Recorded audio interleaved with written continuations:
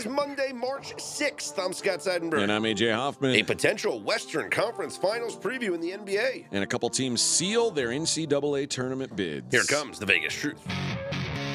This is Straight Outta Vegas.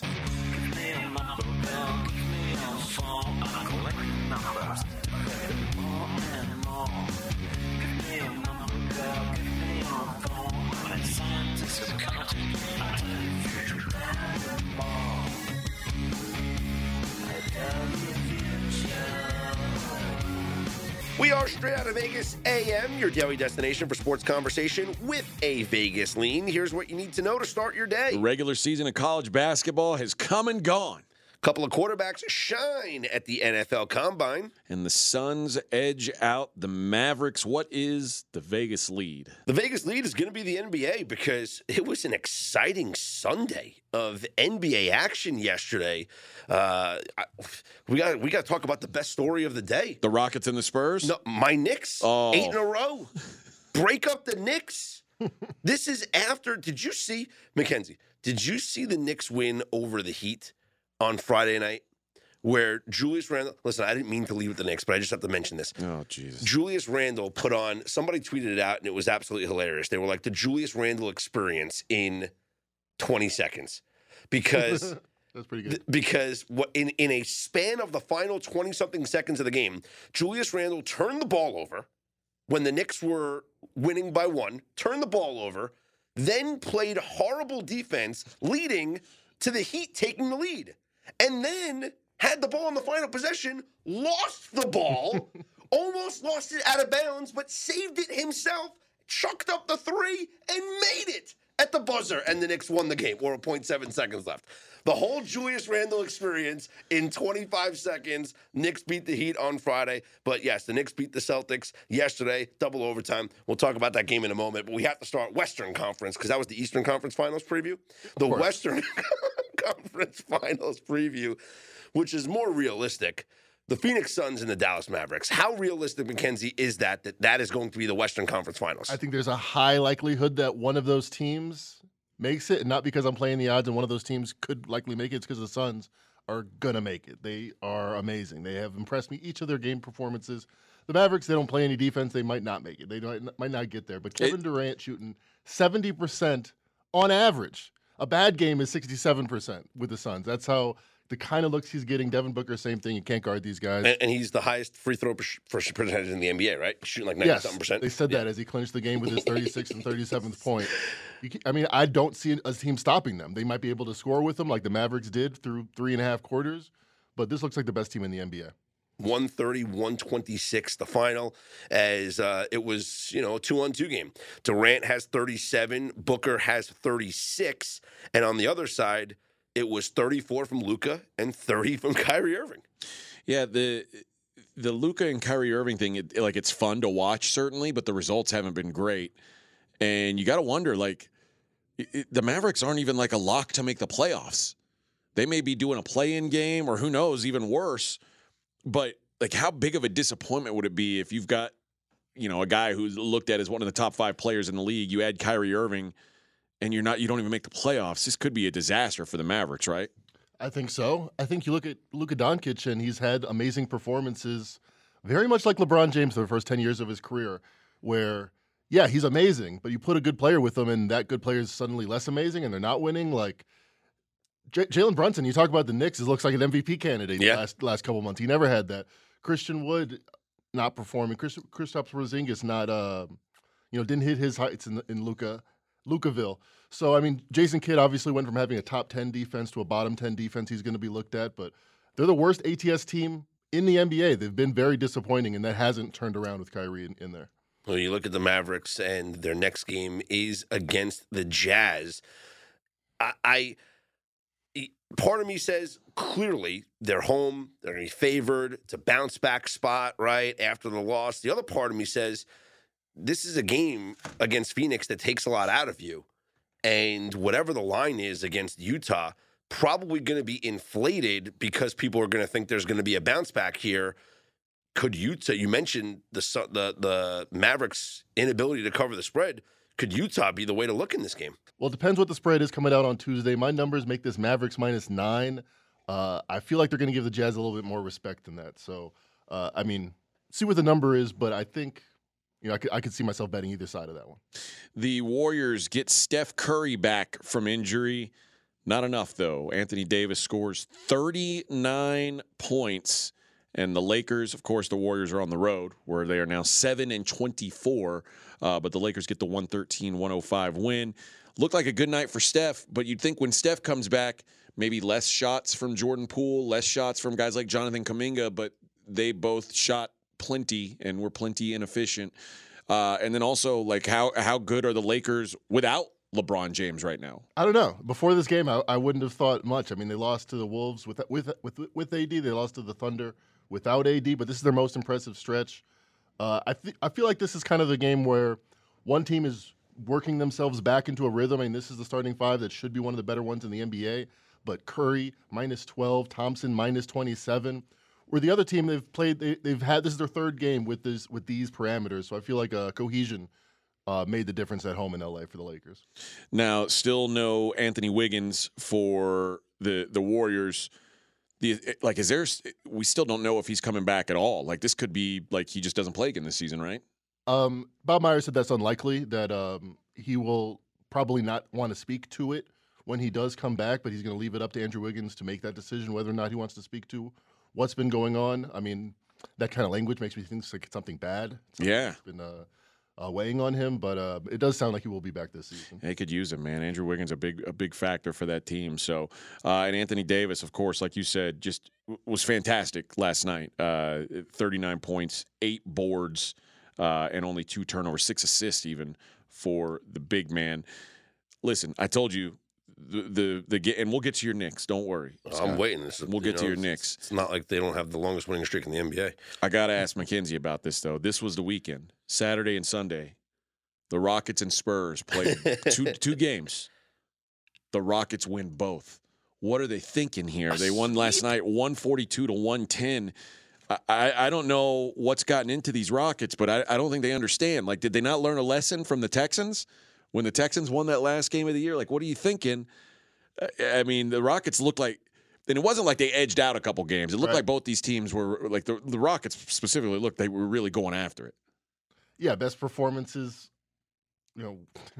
of the month, of the last couple months. I think you talk about the Houston Texans. I wonder if it's a similar situation where Silas is like, well, at least I'll leave here with 2 more wins in my record because it's not looking good for any GM, coach, anybody in Houston. The worst run.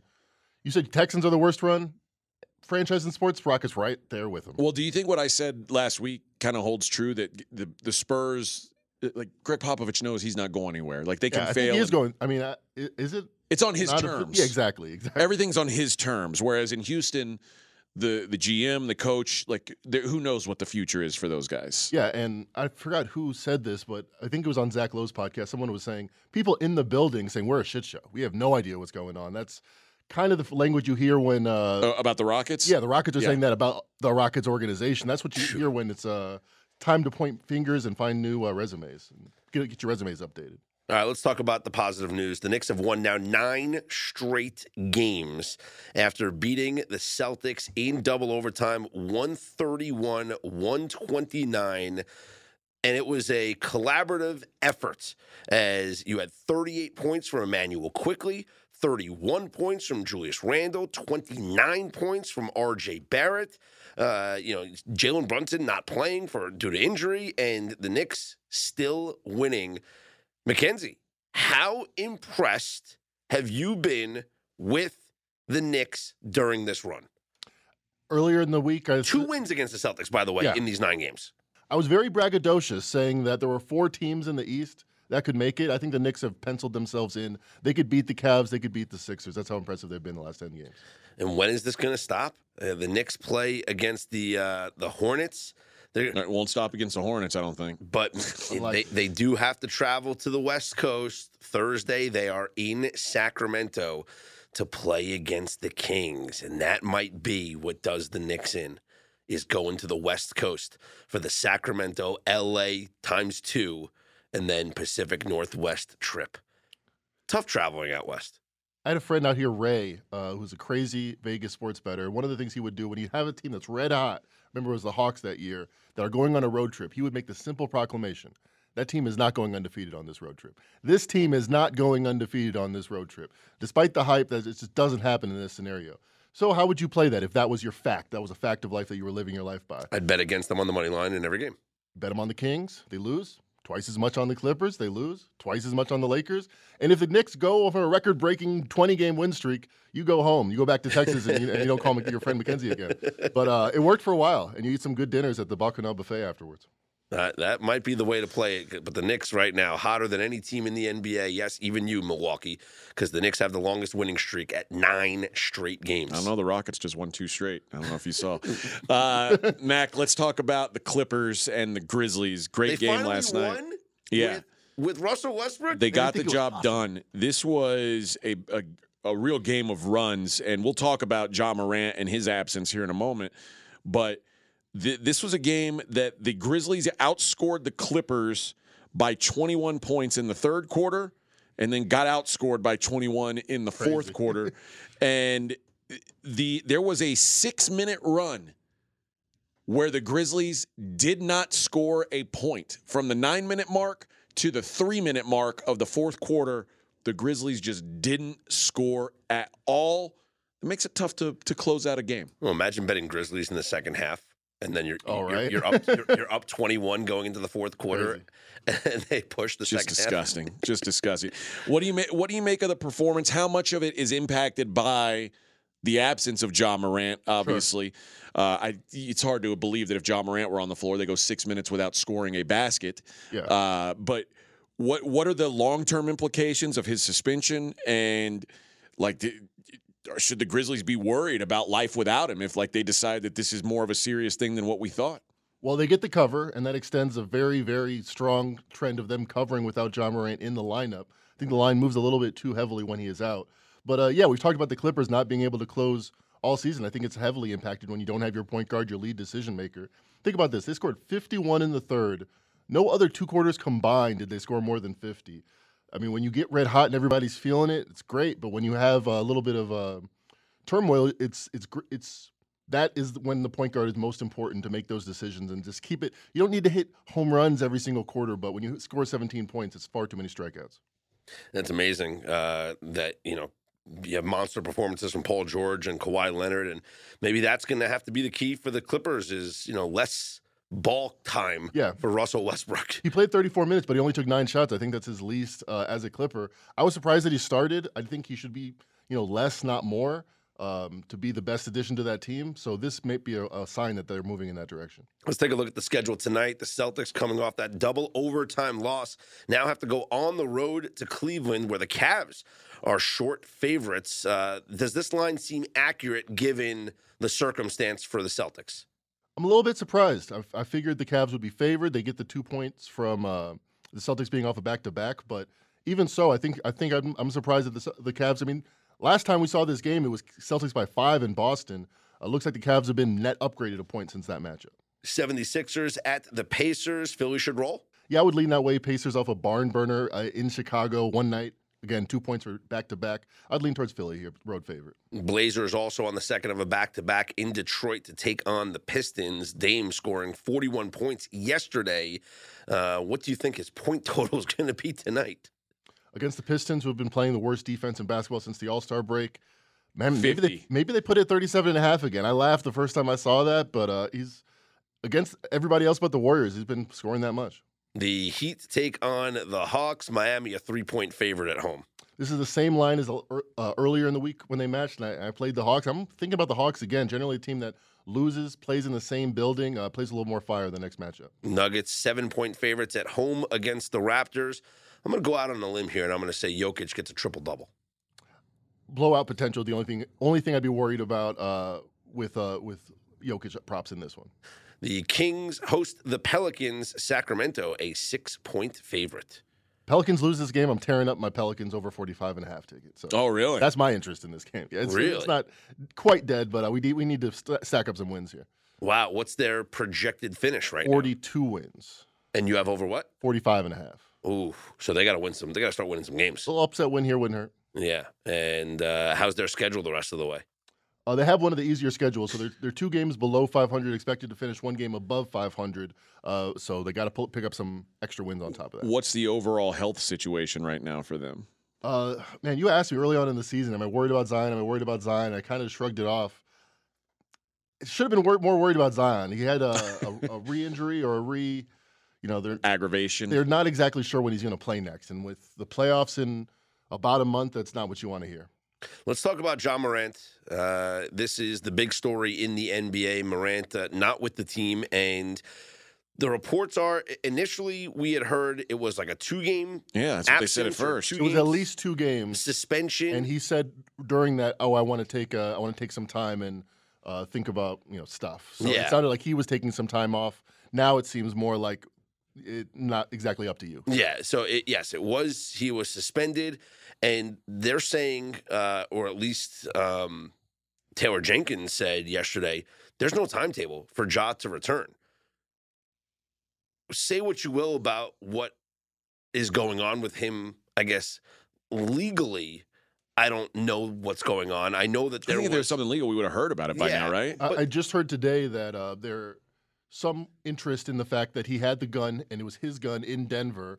And if he would have brought that gun on the plane from Memphis to Denver, it would have been a violation. I'm not sure of any laws, but definitely of league rules. So that's a serious thing. And maybe that coincides with Taylor Jenkins saying there is no timetable as they get to the bottom of that. Yeah, so he was investigated. There was an incident that occurred at the end of January where, I don't know, something happened. And then there's a civil lawsuit from the summer where someone was assaulted at Ja Morant's home.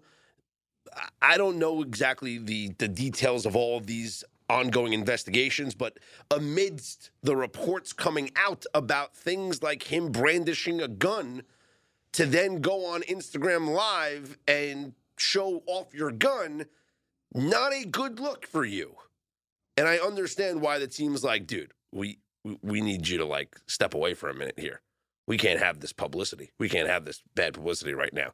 We can't have all of our guys being answered questions in the locker room, having you have to answer questions in your press conference about something that could get you into serious trouble. So I'm all for the team doing what they got to do, but the longer Ja remains out, the more they're going to get blown out in the fourth quarter of these games. Well, and at the same time, you're also the number 2 seed. And it's like, yeah, we can't have the bad pub. We can't have the bad PR. But you also don't want to see everything that you've worked for all season kind of slip away. And not to say that that's like the priority, but it's got to be a factor into whatever decision you're making, because it's this is a team that's really had a chance to do something in this season, and for a team that's never really won anything, it would be a tough pill to swallow to let it go away. So this is Morant's statement. I take full responsibility for my actions last night. I'm sorry to my family, teammates, coaches, fans, partners, to the city of Memphis and the entire Grizzlies organization for letting you down. I'm going to take some time away to get help and work on learning better methods of dealing with stress and my overall well-being. Now, Ja, I kind of understand that it doesn't seem like you're blowing off steam when you're drinking a lot, smoking, and having fun. But I also understand how it is that. So it might seem to the outsider like, oh, he's not worried or anything. He's having fun in a nightclub. Exactly. He's having fun in a nightclub because of something, maybe the loss to the Denver Nuggets was just too much to be in the moment. So he was out of the moment. The timing, the reason why this is not a good look is, again, so the Washington Post published this story last week about 2 incidents in the summer involving Ja Morant, one with a mall security guard. Yeah, that was weighing on him. The other one with this 17-year-old at kid a pickup game who got into an argument during a pickup game in Ja Morant's backyard, and then Morant, according to the police report, had a gun in his waistband and had his hand on the gun while playing a pickup game. I guess this was after the game. Oh, it's like man, and appeared to threaten the person. Now, again, all this is alleged, right? Allegedly, because obviously Ja Morant's lawyers are saying one thing, and again, specifically that he did not have a firearm. Yeah, again, and there were no arrests. There's nothing, no charges, no nothing. So prove it. Exactly. It's just not a good look right now. Ja, step aside. Let's just play some basketball. Let's let the Save the news, nonsense for the offseason. let's let the news cycle, Long season. let's let the news cycle refresh, and then we'll get you back on. Yeah, the he court. could use a break. He could Yeah. use a break from the news cycle. Certainly, maybe that's why I decided to step away for a little while. Not a bad idea. Wild weekend in college hoops wraps up. This was the final weekend of the regular season, right? Regular season is donezo. And the regular season's done. We had some tournaments wrapping up, some of the early tournaments. So some of the automatic bids that have been given out, the Atlantic Sun goes to Kennesaw State, an upset. Liberty had dominated this conference all season long. Liberty won't be playing in the NCAA tournament. Wow. UNC. No at large. Nothing. No, I highly doubt. The A-Sun's a bad league. Okay. UNC Asheville wins the Big South. Drake wins the Missouri Valley. They blew out Bradley yesterday. This was expected to be kind of like a coin flip game. Drake absolutely housed them. The Ohio Valley Conference goes to Southeast Missouri State, SEMO. And the Northeast bracket, the NEC, Fairleigh Dickinson will represent. But wait, they lost. They did lose, but that doesn't matter because Merrimack not eligible to play in the NCAA tournament. So Fairleigh Dickinson, congratulations, you are through anyway. You are the big loser that gets to win. Okay. It doesn't seem fair. All right. I got a question here. All right. So what was they didn't play the game yet, right? They didn't play the final yet of the NEC. No. How do we not hammer Merrimack no matter what the spread is? Because Fairleigh Dickinson's already in the tournament because they made the championship game. So Fairleigh Dickinson's game to get into the NCAA tournament was actually the semifinals, right? Yeah. Of the NEC. So that was their championship game. Yeah. By beating, I think they beat St. Francis. Yeah. What does Fairleigh Dickinson have to play for? They beat Sacred Heart. Whoever. Yeah. Whatever. So now it's like, why are we not just betting on Merrimack no matter what the line is? That seems like the right move. How big do you think that spread's going to be? Ken Palm makes it 3. So you got to inflate it, right? probably, yeah. You think I would maybe guess like it's probably 7. No, I don't think it'll be that much. I think it'll be probably Merrimack minus 4. Okay, Merrimack's going to win this by double digits. You think so? Absolutely. Maybe. The sort of the knock on Merrimack to begin with, though, is they got swept by Fairleigh Dickinson in the regular season. So that was kind of like now it's an even bigger. So you know what? So what's the complaint then? If they lost to Fairleigh Dickinson twice in the regular season, yeah, I know it will be nice they're playing each other in the championship game, but they lost to them twice in the regular season, so they're ineligible. They lost to. I can understand an argument if they beat them twice in the regular season, and then you're like, how? But you could understand an argument if they beat them in the tournament, if they win the conference tournament. I understand that, and but was this? I guess Merrimack was always the favorite to win this conference tournament, right? Yeah. Like, was it as far as the standings go in the NEC? Was it overwhelming Merrimack on top of everybody else? No. Merrimack was 12-4. There were a couple. Fairleigh Dickinson and Stonehill, another team that's ineligible, were 10-6. Stonehill, that's not a real school. It's a real school, apparently so. Yeah. Where the hell is Stonehill? That is in Easton, Massachusetts. Yeah, no, it's not a real. It's a made-up school. place. Yeah, it might be. I don't know. It's made up. I think like launder money. I'm pretty sure every NEC school is made up. Like I've never. No, I've partied at some of those schools. You've partied at Merrimack? No, Fairleigh Dickinson though, for sure. Oh yeah. Yeah, absolutely. Huh. Yeah, but I think Merrimack going for revenge from the 2 losses in the regular season, trying to prove a point. Fairleigh Dickinson's looking forward to. You think they're going to be in the first 4? They're going to be in Dayton, or are they just going to be like a 16 seed?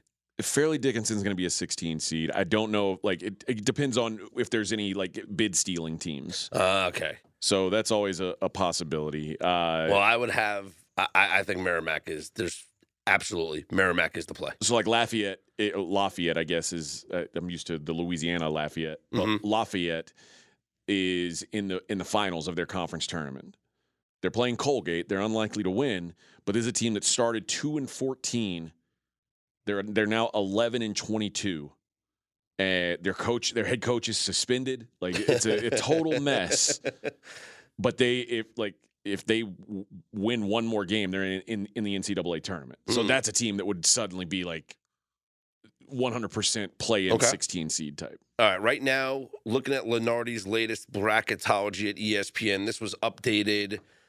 I guess last night it was updated. He's got Fairleigh Dickinson against Southeast Missouri State in one of the play-in games for a 16 seed to then play against, I would assume, the number 1 overall seed. Kansas, because he's got Kansas, yeah. Yeah. Mm-hmm. Yeah, that wouldn't shock me. So that means that Fairleigh Dickinson and SEMO, the 2 last teams in the NCAA tournament. Well, like I said, of the ones that are in now. Yeah, that could, you're right. That could change. That could certainly change. Someone steals a bid. Makes sense. And there is like Eastern Washington is like kind of a sad story. I want to say it's a fascinating story, but it's kind of sad. Eastern Washington is in the Big Sky Conference. They started out 16-0 in conference play.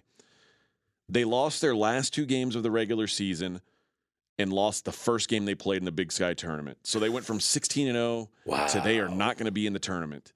And that is tough. They finished the season 22-10, will get no bid to the NCAA tournament. So, and the Big Sky is generally it's a bad conference. Mm-hmm. So there's going to be a bad team who makes it out of there. So that's a team, because the favorite's not going to make it.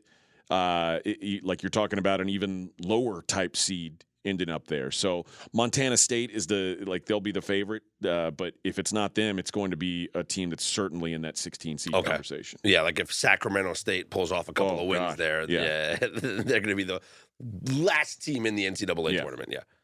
Taking a look around the world of hoops today, the Houston Cougars got pushed, but it was not enough. And Houston with the buzzer beater, 67-65 winners at Memphis. This was like the last crack at a Houston team. Could someone knock them off? Memphis always plays them tough. Comes up short once again. Houston, minus 300 favorite to win the American Athletic Conference tournament. Yeah. And it's pretty hard to argue against them, even at minus 300, which sounds crazy. But this team is 100% for real. Didn't play their best game yesterday, and Memphis still didn't have enough. Purdue, a 76-71 winner at home against Illinois. They go into the Big Ten Conference as the favorite. Michigan desperately needed a win. Remember, they lost at Illinois in overtime. They got to play Indiana at Indiana.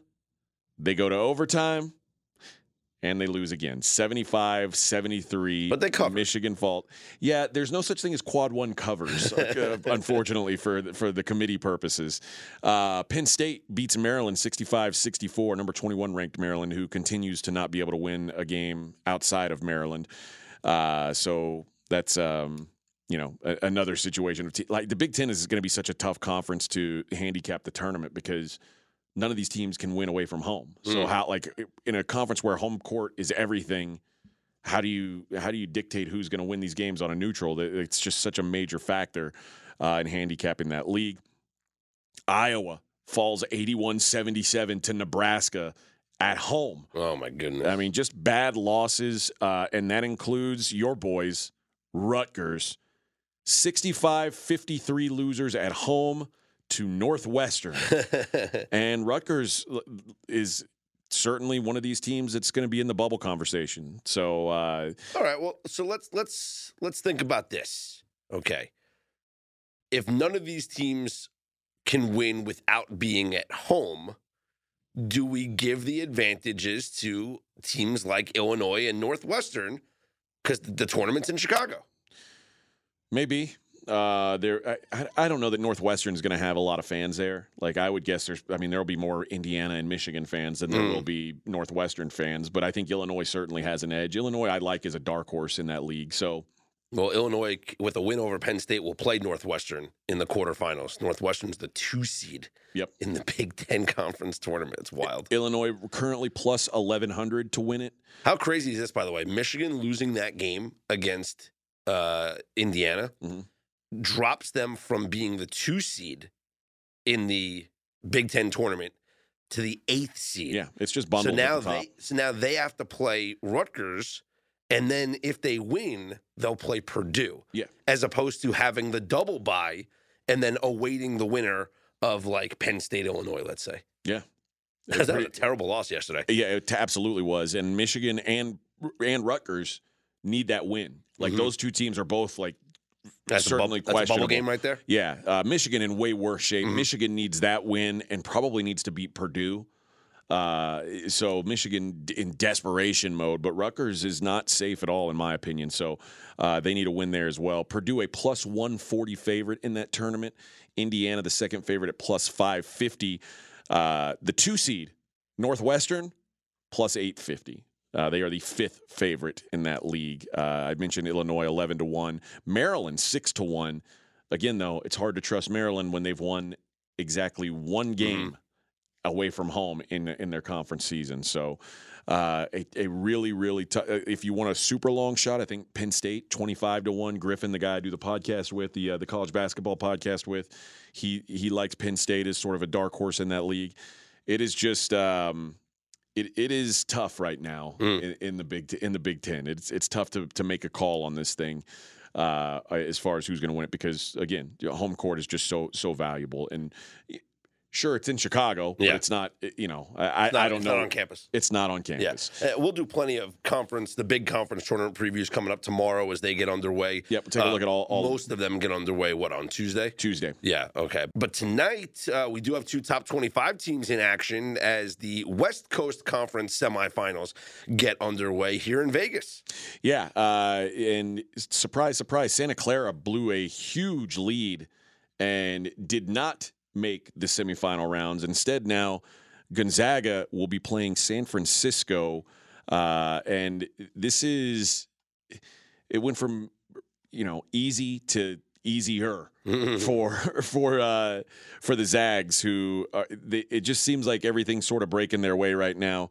Gonzaga, a current 14 to 15 point favorite, and on the other side, St. Mary's against BYU. BYU gets through, and St. Mary's currently a 6 or 6.5 point favorite, depending on where you shop. Now we're going to the championship game on Tuesday night, but we're only going. Yeah, if Gonzaga or St. Mary's loses, now I don't think Gonzaga's losing as a 15-point favorite. If St. Mary's loses to BYU, I think we should just sell the tickets. I think so because there will be BYU fans that are trying to get into the building. Oh yeah.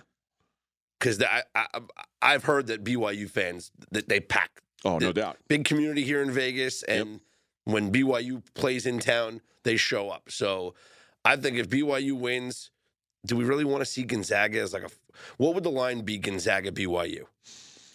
On a neutral, I want to say it would be probably 10, but BYU's been a little more respected lately. So Gonzaga was a 13-point favorite when they were home against BYU.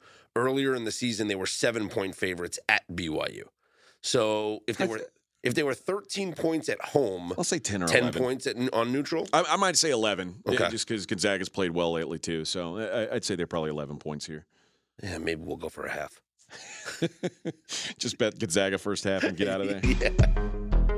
The NFL Combine this past weekend, the Underwear Olympics, as it's often referred to, as we got to see all the athletes most of them. There are still some things that have to go on today and whatever.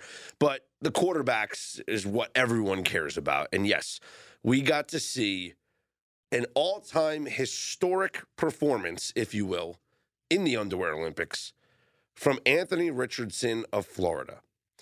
He refers to himself as Cam Jackson. No, what does that mean? I don't know.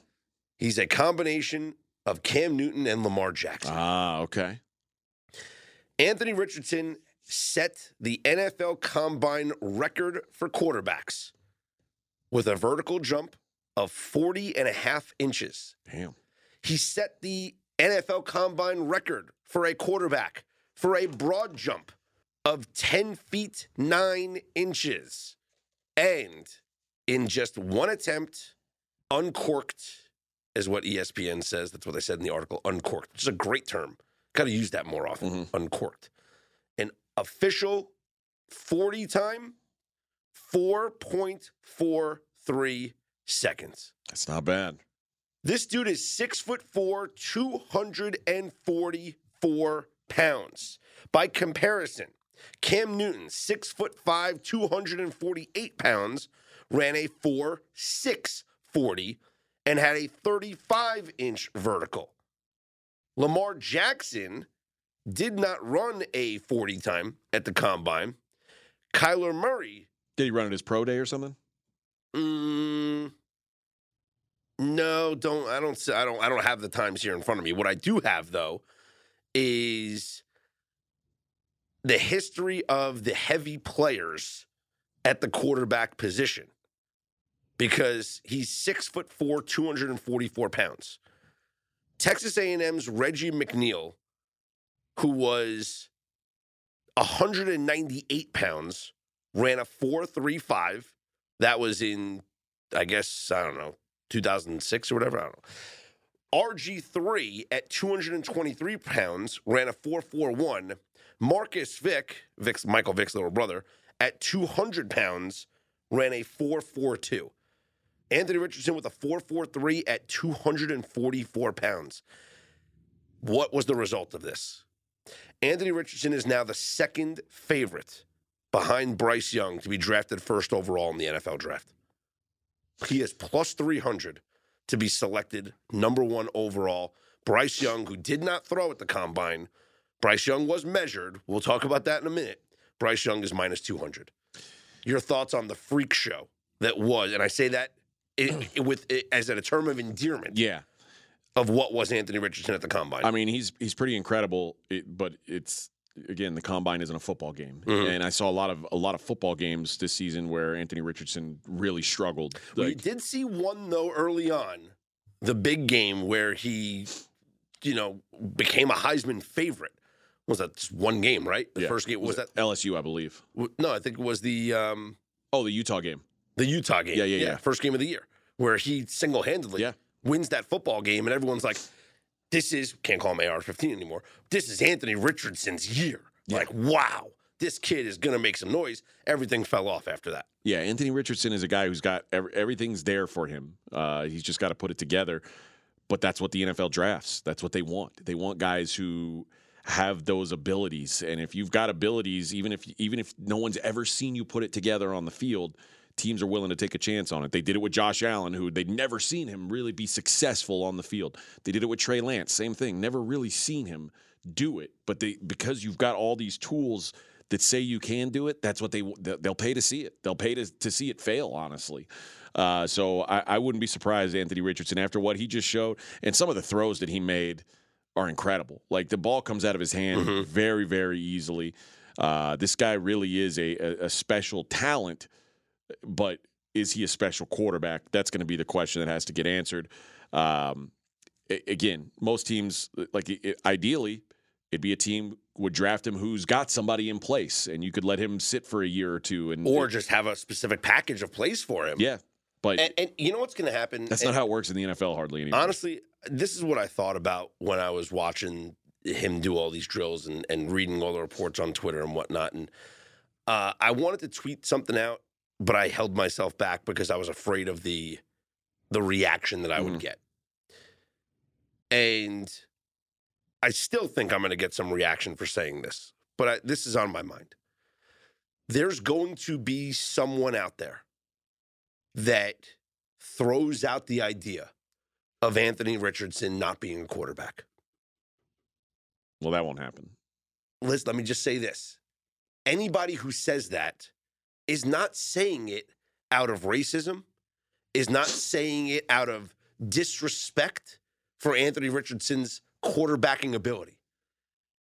And maybe they'll have to say it and phrase it a different way.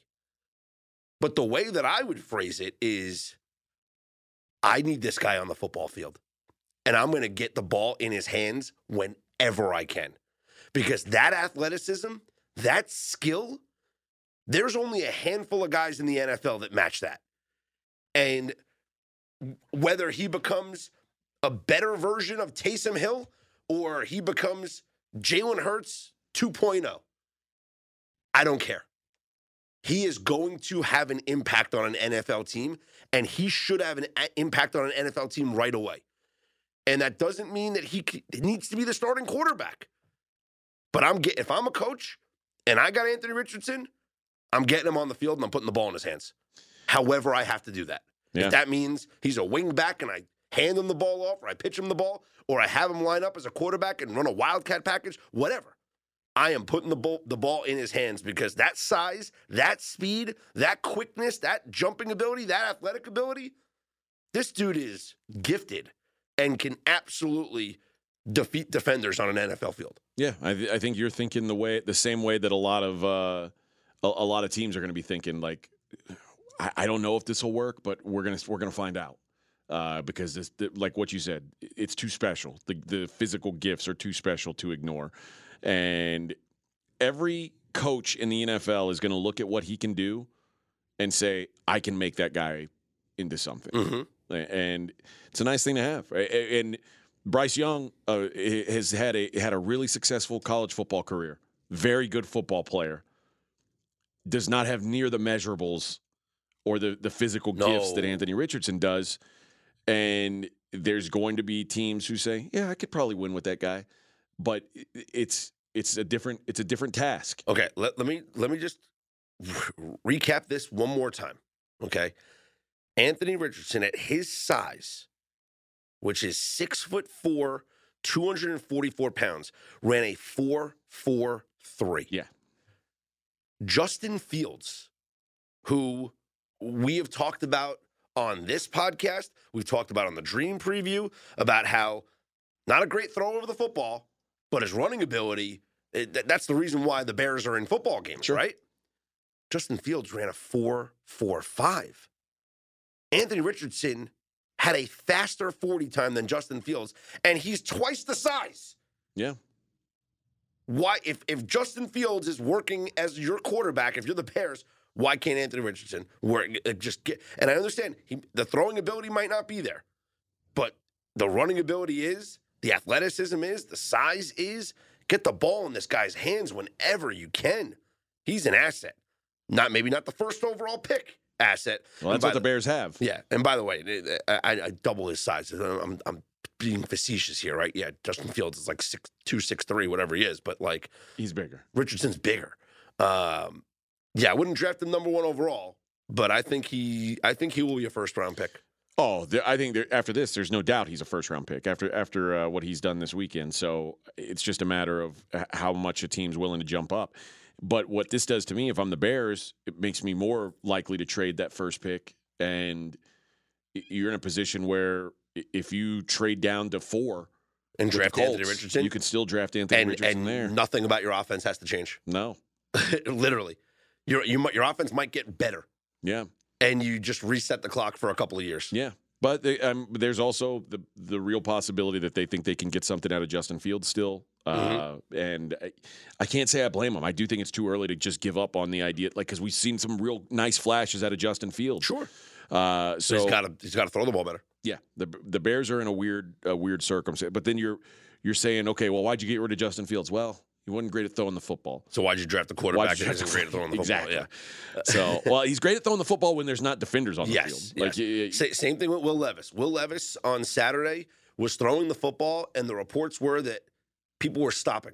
Yeah. People were stopping what they were doing and watching because the ball exploded out of his hands. There was like a zip on the ball, which is what I've been saying it forever. Doesn't mean that he should be the number 1 overall pick. In fact, back in the day, he could throw a pigskin a quarter mile. he is Uncle Rico. In fact, his odds went down. He's now plus 1,500 to be the number 1 overall pick. But can he throw the football? Oh, yeah, he can throw the football. The other big story out of the NFL Combine was the measurement of Bryce Young. A lot of people were questioning him, his size. You sent me a picture of him wearing lifts. He was wearing shoes that, it's not like they were platform shoes, but certain shoes make you taller. Mm-hmm. Air Force Ones make you a little bit taller, right? They had a little bottom. He was wearing these, whatever shoes he was wearing, the bottoms looked like they were thick. Isn't it funny that, like, when you're an NFL prospect, if you're 5'10", you're like, it's like a regular guy walking around being like 5'4". Yeah. Like it's just like a weird insecurity thing. And like It's- 5'10's like a perfectly fine height for a normal human. It's just, but it's a different world. Like these guys. I mean, are just- people are like, why would Bryce Young walk in with this tight end who's you know 3 inches taller than him? It's a terrible look. NFL players are just a different makeup. The size, the athleticism. It's 5'10's not good enough. I'm sorry. So here's what Bryce Young measured at. Officially 5'10 and 1/8. He also weighed in at 204 pounds. He is the lightest round one quarterback, assuming he's drafted in the first round because he's projected to be the number 1 overall pick. The lightest first round quarterback since 2006. Who was that? I'll get there. Okay. He's also would be one of the shortest quarterbacks drafted since the AFL-NFL merger. So, and his hand measurement, 9 3/4, whatever that means. Here's what you have. Kyler Murray. I always figure, I've assumed that Bryce Young and Kyler Murray are basically the same size. Kyler Murray measured in at 5'10 and 1/8, the exact same height as Bryce Young. And Kyler Murray, a little thicker. 207 pounds. And what was Bryce? 204. Okay. So they're basically the same size. They're basically the same size. Kyler Murray was the shortest first-round quarterback drafted since 1967, tied with Johnny Manziel, who was taken 22nd overall in 2014. They are the only 2 quarterbacks drafted in the first round under 6 feet. Damn. Michael Vick, 6 feet exactly, 210 pounds at the 2001 Combine. Drew Brees, 6 feet, 213 at the 2001 Combine. So Kyler Murray's probably the exact comparison that you're looking for in terms of size. The question is, does Bryce Young have Kyler Murray's running ability? I would say, well, no. Now he does, maybe. Like, I don't know. Like, Kyler Murray is probably greatly reduced. But I would say that he's coming in a much more established passer than Kyler Murray came in. Yes. Is this who you're going to attach your franchise to? I mean, the Cardinals did it with Kyler Murray. Do they regret it now? I don't know. A couple years later, he gets injured, whatever. They gave him a whole lot of money that said they don't regret it. They gave him a lot of money, but they were also hesitant about giving him the money, and they were also putting in clauses saying that he had to study. Now, you're not going to have to do that with Bryce Young. Bryce Young he's never had that issue before. That's the other thing. Like, when you talk about Kyler Murray and Johnny Manziel, like, there's been questions about if they prioritized football. Like, I don't think anybody's questioning it. Like, what Bryce Young's priority is football. Like, Bryce Young is a football all day kind of guy. So that's at least something that he's got going in his favor over those other 2 smaller guys. But does the height concern you? Sure. Because I think you're going to have to now be creative in your offense in getting him outside the pocket. You're going to have to be creative with your blocking scheme because you have to open up passing lanes because a guy that short is not going to be able to see over the line. Yeah. So you have to be creative. There's a reason why Kyler Murray is always outside the pocket. So, and Drew Brees, I mean, the way that the Saints used to block for him, I mean, they opened up passing lanes left and right. And Drew Brees always had that thing where he threw on his tippy toes, where he, like, made himself taller when he threw the football. He was kind of throwing over the line at times. I mean, again, this is a guy that was 2 inches taller, though, than what Bryce Young is at.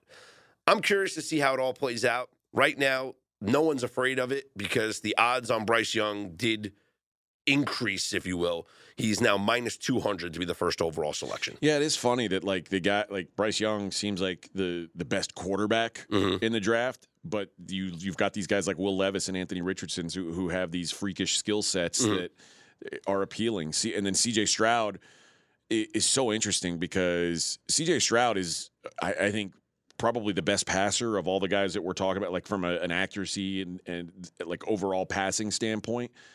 Of course, he had great players around him. And, like, if you can run the way you ran against Georgia, then why don't you run all the time? Like, the question was always, like, his athleticism. But then we've seen games like that Georgia game where it was like, man, this guy can move a little bit. Like, why haven't we seen that all along? So CJ Stroud is kind of he's the in between because he's got great size. He is a good passer. Is he as athletic as these other guys?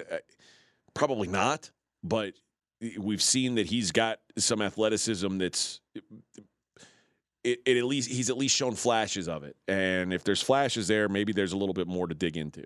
Now, there's a lot of quarterbacks that really did impress in terms of throwing at the combine, guys that might be able to have NFL futures. Dorian Thompson-Robinson threw the ball as hard as anybody out there. So you're looking at arm strength. You know, DTR is a guy, 6'2", 203, who's got incredible zip on the football. Stetson Bennett did impress people with his deep throwing. The problem with Stetson Bennett is that he is 25 years old. Stetson Bennett can be the third-string quarterback on my team, whatever team I've got. Like I'm looking for an undrafted free agent or seventh-round pick. No, seventh round. I think he'll be. I don't think he goes undrafted. Someone's going to draft him in the late rounds. It would make sense. Like that guy is a winner. That guy is a gamer. So I would. I wouldn't fault anybody who wanted him on their team. Yeah. And other guys, your boy Jake Haener certainly has arm ability. Yeah.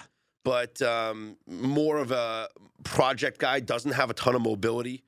I don't know if someone will draft him in the late rounds just because of his arm ability. A guy that, is not going to get drafted probably and could be a practice squad guy or could be the next star of the XFL, Max Duggan. Yeah. He can move. He can move, but I don't think he's an NFL quarterback. Didn't show much. A lot of guys. Well, he didn't show much when there was a NFL defense on the other side. A lot of guys better than him. Other quarterbacks that I'm interested in to see what teams do as far as drafting. Malik Cunningham. Mm-hmm. Malik Cunningham is a very athletic guy, runs the football extremely well, threw the deep ball very well during the combine on Saturday. So, how many offenses are throwing the ball deep all the time? It's a lot more than that. And a guy who I think could be a second-round quarterback that might have some upside here, Aiden O'Connell. Aiden O'Connell had a really good passing day. Again, there's no defense. You're wearing spandex and shorts or whatever. But he's 6'3", 213. Oh, yeah. He's everything. He's the prototype quarterback. But he's kind of the old school prototype, which isn't what people are necessarily looking for anymore. That's true. But did throw the ball well and got positive grades based on any recap article that you read out there. He did get good grades on his throwing ability at the combine. I think, CJ Stroud probably had the best throwing ability. I'd say the big three that threw were the big three that had the best days. And that was CJ Stroud, Will Levis, and Anthony Richardson. You know who else had a good combine? My guy, my pet in this draft is Bijan Robinson, the running back from Texas. And this is what was written about him yesterday.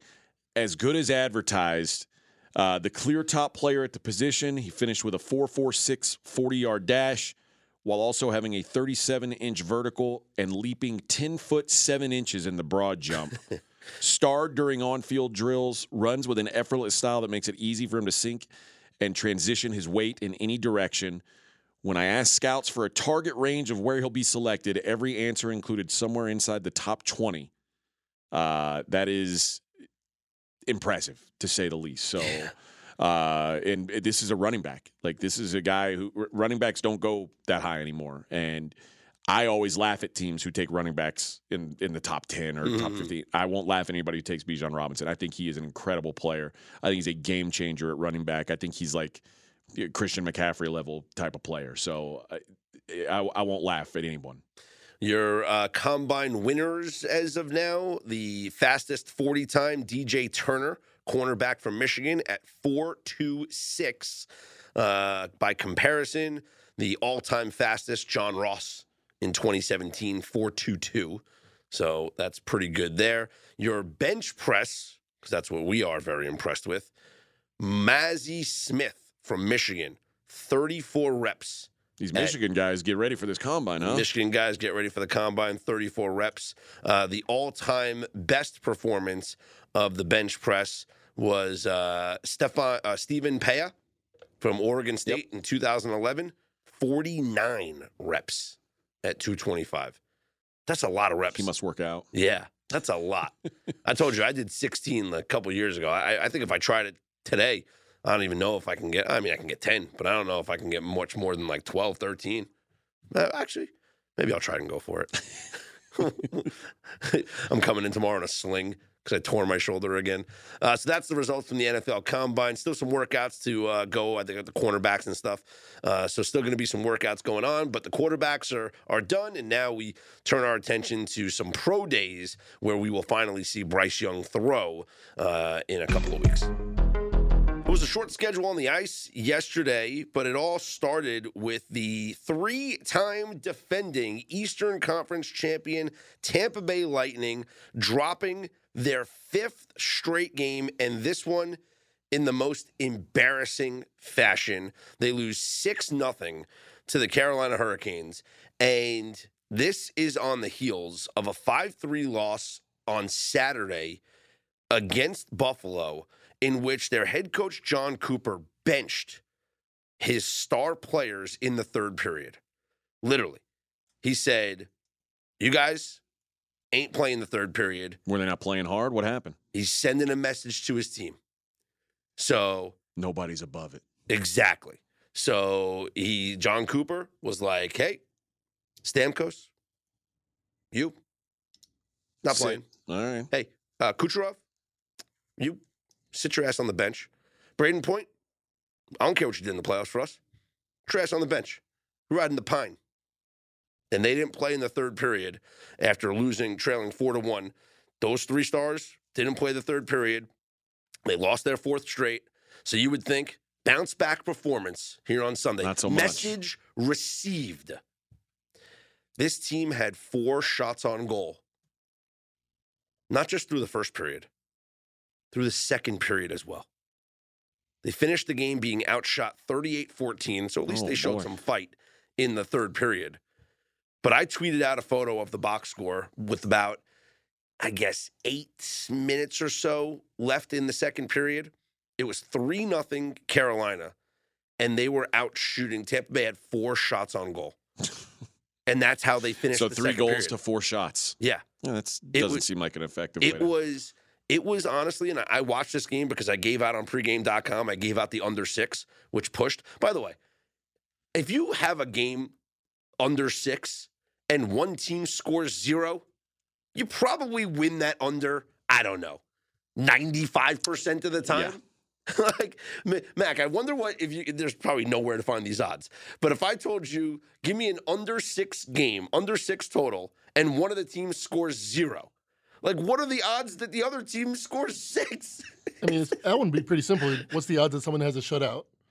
I don't know. Yeah, and what's the odds that a team scores 6 goals in the game? You're right. I guess there is a way to figure that out. But this wound up being a push. I actually thought I was going to get the win because with about 5 minutes left in the game, it was 5-0. But then there was a scuffle in which Tampa Bay wound up taking 2 penalties on the same play. 5-on-3 power play for Carolina. They scored their 6th goal of the game. 6-0. The Lightning are just, I don't know what it is. Somebody tweeted at me and asked, is it the age catching up to them? And I said it could be age, it could be fatigue, it could be motivation. Because they're playing deep into the playoffs every year, right? 3 straight years you go to the Stanley Cup final. 3 straight years that weighs on you. Same coach.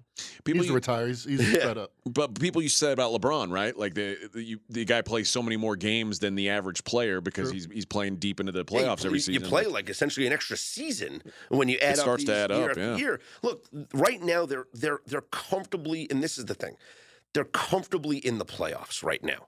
And I think with about 20-something games left, a little less than that, right? So what's 82 minus 63 is 19? Yep. With 19 games left, you see that? I can go to Yale, too. That was quick. With 19 games left in the season. What's 82 minus 63? Yeah, You're in. They're 18. Cornell. It's funny. 17, Montclair State University. Yeah. So they're comfortably in the playoffs. They have 79 points. Like the next team behind them is Buffalo in their own standings, and Buffalo has 68 points. So they're not gonna miss the playoffs. And even if they were to drop into a wild card spot, still it's not gonna happen. So I think at this point, it's yes, a lot of fatigue. It's a lot. Can they flip the switch? That's the thing. I don't think you can. I don't think that it's just like a light switch that you can just turn on and all of a sudden become the best team in the NHL. I think when this team plays against Toronto in the first round of the playoffs, because that's going to be the matchup, the 2-3 matchup in the Atlantic Division, I think the Maple Leafs are going to wipe the floor with them. I really do. Now, the great equalizer. What's the line in that series, you think? Toronto has home ice, so Toronto would be probably a minus 180 favorite in that series. The thing is that the great equalizer in the playoffs is your goaltending. And Andrei Vasilevsky is one of the best goaltenders in the world. He's not playing like it right now. And again, that could be fatigue starting to pile up. Again, 3 straight years you're going to the Stanley Cup final. You're playing a lot of hockey. Overall in the season, think about this. In 3 straight games, he has now given up 14 goals in 3 games combined. 14 goals in 3 games. His goals against average on the season is still 2.6. His save percentage is still .917. He's still a top 10 goalie in goals saved above expected. He is still one of the best goalies in the world. So if he just gets hot and he can keep the team in the game, the problem is they're very thin defensively, and I just think they're a broken team right now. I would keep fading them. Wouldn't you also say that come playoff time, though, like the team that's scary to fade is a team that's been there and done that year after year, like a team that knows how to turn it on in the playoffs. Like it was one thing when the Nets were still big favorites last year, even though they'd proven not to be, what we thought they were. But we hadn't seen that team win 3 years in a row. Like it was more like the Warriors last year, where it's like we know this team can really turn it on come playoff time. It's a scary thing, and if the Lightning do that, it could look just like it's looked the last couple of years. Yeah, I don't think this team's going anywhere this year. I think the run is finally going to come to a close. And what do you know? 4 straight years to the Stanley Cup final. This is me talking in the future. Elsewhere yesterday, the Flyers beat the Red Wings 3-1. Vegas, a 4-3 win over the Canadiens. The Devils blow a late lead against the Coyotes, but they still pick up the win in overtime. So they give away the game with about 2 minutes left, and then they just steal it right back as they go into overtime. And then the Kraken, a 3-2 win over the Avalanche in overtime. So let's take a look at the schedule. Tonight, you get the Oilers at the Sabres, Edmonton minus 145, Sharks at the Jets, Winnipeg minus 220, the Flames at the Stars, Dallas minus 130, Senators at the Blackhawks, Ottawa minus 267. I gave out a 3-star on Saturday. Fading the Blackhawks because this team is pathetic. And I said, you know what? They don't have any offense. I'm going to go under 2.5 goals for the Chicago Blackhawks. They lost 7-3. Blackhawks have lost 4 straight games now. The goals that they've scored in those 4 games, 2-1, 2-1. So I bet the cashed. Yeah, cashed. But listen to how the game started. Chicago scored 30 seconds into the game. Oh, man. They had a 1-0 lead. That always makes you feel good. 37 seconds into the game, they had a 1-0 lead. They didn't score the rest of the game. So Chicago, complete fade material right now for me. Might have to look at Ottawa. You have 2 teams going in complete opposite directions. Ottawa is surging right now, and the Blackhawks are fading. For Ottawa, they sit right now at 68 points. They've won 5 straight games and are now 3 points out of the second wild card spot in the Eastern Conference. So you got a team that has won 7 of their last 10, including 5 straight, playing really good hockey against a team that is just seems like they're playing out the strings, waiting for the season to be over. Capitals are at the Kings, LA minus 160, Predators at the Canucks. That game is lined pretty evenly, minus 110 both ways. Your updated Stanley Cup odds as we sit here with, as we mentioned, the math, 19 games or so left in the regular season. No surprise, the Bruins are your favorite at plus 400. The Avalanche, still your second favorite at plus 600. And then your third favorite is the Carolina Hurricanes. This is a leap up from where they were, and I think Carolina playing better hockey than probably anyone not named Boston in the NHL right now. this would be another team to look at, as I don't think anybody would be surprised if we got a Carolina-Boston Eastern Conference Finals. I give you the Bruins, Hurricanes, Devils, Maple Leafs. I take the field. What's the line? So, wait, you're taking basically every Eastern Conference team? I I get gave the you West? the top 4 in the standings. I'm going to take the rest. The top 4 in the odds, or the top 4 in the odds? Either one you want to do. I was looking at the standings. But sure. Okay. Well, I think the percentage for me would be that I get the whole Western Conference playoffs, because you didn't give any Eastern Conference teams in there. Well, we've talked about this. I'm not sure if that actually helps. I know. Because you're guaranteed one in, but you're also guaranteed someone out. So. You're right.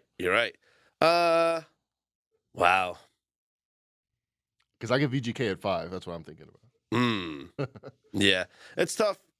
I think, like I said, I think the Rangers are alive. The Devils and Rangers are both 13-1. They're alive. Tampa, I think, is out of it. You're saying don't take the favorites. It is wide open. Not necessarily take the favorites. Boston's just been so great. And this could be like one of those runaway seasons where they're just so dominant, and this is just it's their cup to lose right now. Do you realize that Boston has a 105 goal differential? 105. The next highest team in the NHL is a plus 57. Wow. And that's Carolina. That's pretty wild. 105 goals they've outscored their opponents by. They're the fastest team in NHL history to 100 points. Their goaltender, Linus Ullmark, is a lock for the Vezina Trophy. In fact, do they even have odds on that anymore? Let's look at the awards. The Vezina odds, Ullmark is minus 900. Can I give that out? Like that seems like a good bet to make. I think you can. There's value? You think he's 90% plus to hit? I think he's 90% plus to hit. Let's do it. Let's right roll. now, Ullmark has a 1.89 goals against average. He's 32-4-1 on the season. The question is, if his head fell off tomorrow, would he still win the trophy? Yeah, I think he's done enough. Okay. I think he's done Let's enough. bet it. Yeah. I think, because, I don't know who the second favorite is. Probably Ilya Sorokin from the Islanders, and I think there's actually a couple of goaltenders that are having maybe a little bit better seasons than him. You know what's wild is Ullmark is at 1.89. This actually might work against Ullmark, and voters might think that it's a team and a system. Like for the Devils in the early 2000s, Martin Brodeur. Oh, Brodeur is the best goaltender in hockey. Was it Brodeur? Brodeur's a Hall of Famer. But the Devils system back then was such a stifling defensive system. The Devils invented the neutral zone trap, which literally they played the league changed the rules because of the Devils. They got rid of the two-line pass because of the New Jersey Devils. Because the Devils would just win all these games 2-1, and scoring was down, and they showed the blueprint on how to defend and use this neutral zone trap that other teams started playing copycat, and scores were just down around the whole league. So the NHL is like, well, we gotta do something about this. So that whole two-line pass, screw that. You're allowed to do that now, boys. Let's have some fun. Was that before or after the lockout? Let's open up the ice. I don't know what year it was, but it was definitely after the Devils had their cup runs in the early 2000s. The lockout was like 2004, right after that. Yeah. So that's the thing. You look at the Bruins. Ullmark, a 1.89 goals against average. His backup, Jeremy Swayman, fourth in the league with a 2.27 goals against average. So is Ullmark really the best goaltender in the NHL when his backup is statistically the fourth best goaltender in the NHL? Or is it the system that the Bruins are running that is just stifling defensively? I think it's a little bit of both. Ullmark is just, you have to reward a season like this. There's a reason why he's a minus 900 favorite to win this award. He totally deserves it. If you've listened to the podcast this far, you've already listened way longer than Cyril Gahn and John Jones were in the octagon for. Yeah, unfortunately, because I bet over 4.5 rounds. If you just listened to the opening 5 minutes of the podcast, you listened for longer than Cyril Gahn and John Jones were in the octagon. Yeah, the clip or the Grizzlies went on a scoring drought that was 4 times longer than the main event. I mean, it was crazy. Yeah, John Jones, your new UFC heavyweight champion of the world, gets very tubby. A guillotine submit. I wouldn't say tubby, just looked He had to gain weight to move up to heavyweight. He's thick, man. Yeah, but he's not as toned as he was. No, certainly not. But Because I mean, this is the weight that you gain to be a heavyweight. Yeah. Like if you lined up him and Cyril Gahn next to each other, Gahn looked the much more impressive physique. But that doesn't matter when you get put in a headlock in the first 2 minutes of the fight. yeah, it was. The question was, would John Jones be able to implement his grappling? And that's something that we haven't seen John Jones use in a long time. He used it pretty effectively. Gahn never was able to get his game going, so a quick win for John Jones. I would expect him to fight Stipe Miocic next. Stipe's 40 years old, man. John Jones is 35. They don't care. It's a big yeah. money fight, and he's considered the greatest heavyweight of all time by a lot of people. So Yeah. it's a good measuring stick fight for John Jones, who's considered the greatest mixed martial artist of all time. So if you can beat the greatest heavyweight, it's another nice mark on the resume. You think it's a Stipe fight, not a Francis return? Dana White said Francis will never be in the UFC again. Really? Yeah. So Which tells you how what's kind next of for Francis bullheaded Ngannou? he is. Like that, Francis Ngannou would be it'd be a huge draw, but he's like, no, he'll never do it. So what's next for Ngannou? Fighting Tyson Fury? A boxing match. Fighting obviously. Tyson Fury and being the I hope heavyweight it's champ not of the world? Tyson Fury. I hope that he takes some sort of fight. I'd like to see him box against someone that's not Tyson Fury. That's the mistake I think he'd be making, because they're instantly like, well, who should he fight? Tyson Fury? And I'm like, or anyone but the best heavyweight boxer in the world. That would be the move. Yeah. Maybe he can fight whoever Fury's fighting Fight next. Anthony Joshua. And if Anthony Joshua beats you, cool. You never have to fight Tyson Fury. You can go try and be like a professional boxer and probably make a good living, but fighting that world heavyweight champion in a sport that you're new to it's not the answer. That's not a good idea. It's not how you start things off. The bigger news maybe the bigger surprise that came out of UFC 285 was the upset of the women's flyweight champion Valentina Shevchenko. She tapped in the fourth round to, I don't even know if it was considered a choke. It was almost like a crank because she didn't look like she had it under the chin. This was a huge upset. Valentina, typically a huge favorite.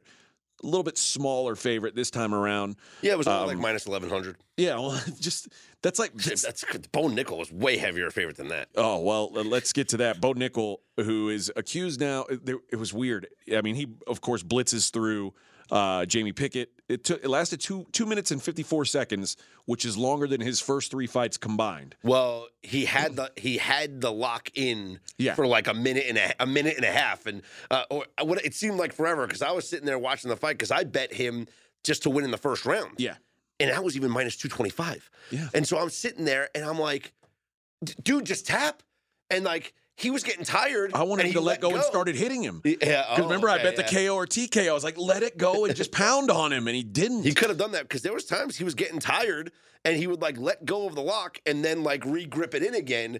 It was just a matter of time. And I'm saying there's 3 minutes left in the round. There's no way this guy's not going to tap out. But the drama came from before it got down to the ground. Bo Nickel threw one strike the entire fight, and it was a knee that looked like maybe it went to the groin.